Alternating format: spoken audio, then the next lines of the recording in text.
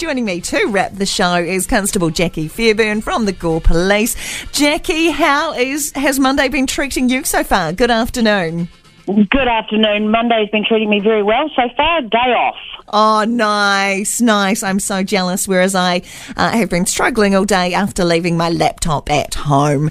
Well done, me. Hey, you are standing in for Sergeant Gary, even on your day off. I think you deserve a medal for that.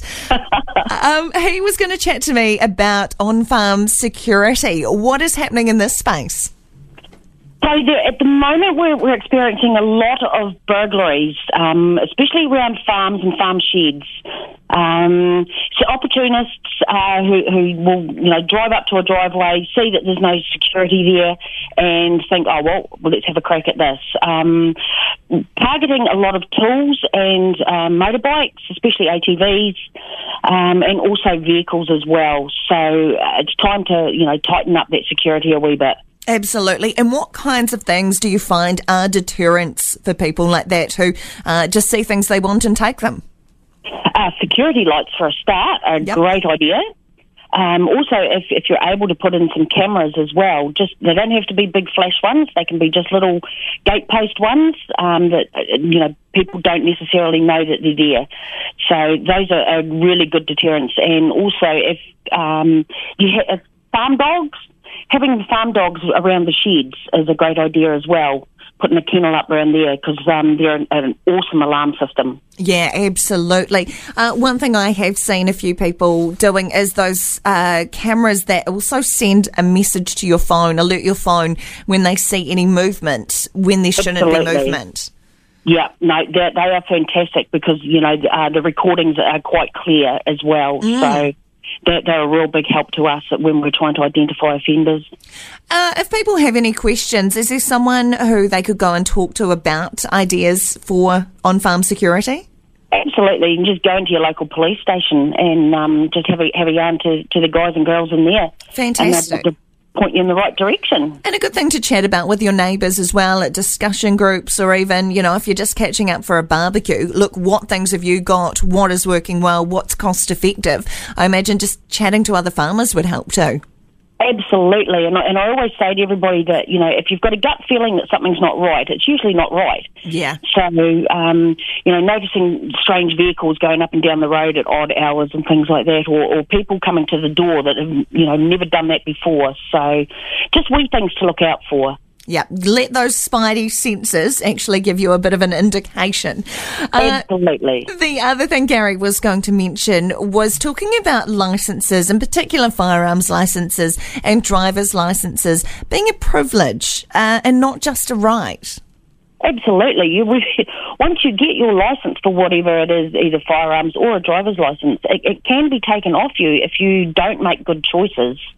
So it is most definitely a privilege to have it rather than just, a given that you will get it. And once you've lost them, they tend to be a wee bit difficult to get back sometimes. Yeah, absolutely, especially at the moment, especially in terms of firearms licences. A lot of the advice is still, if you are coming up for renewal, if you're moving property, make sure you let the licensing people know and apply early so that you don't have that lapsed in time. We have got a bit of a backlog, I understand, and after COVID held things up quite considerably. Yes, it did. Yeah, there is a considerable backlog. So the earlier you get in and let us know, the better it will be to get that renewal pushed through.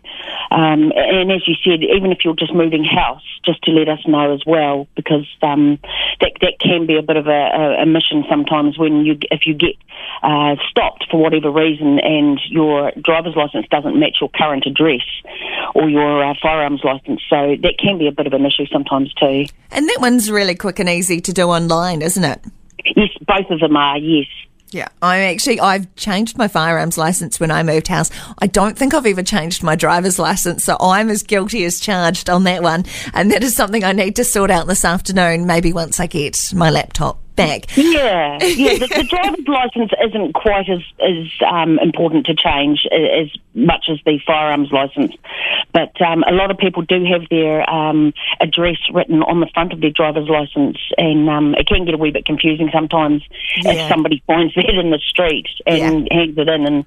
But that's okay. We can deal with that. At least I've got my priorities right on which one of those to have alerted first. Absolutely. Firearms more important. What else is happening in the police world?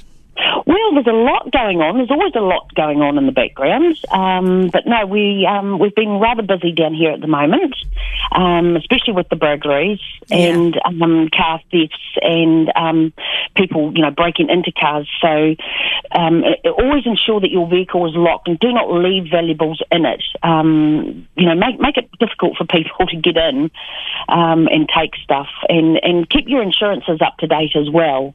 Yeah, some really good advice there as well, because Murphy's Law will bite you in the bum a wee bit there if you've let it lapse. Murphy's Law, that'll be when your car's broken into. Yeah.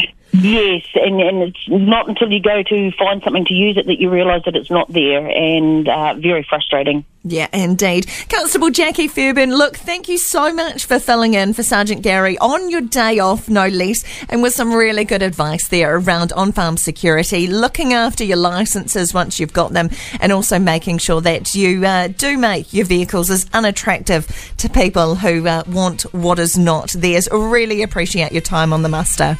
That's no problem, Rowena. Thank you very much. You are welcome. There we go. That is the show done and dusted for your Monday. I will be back with you on Tuesday tomorrow. Once again, Andy Muir back with you next week. You're stuck with me, Rowena Duncum. Until then, take care. Enjoy your afternoon.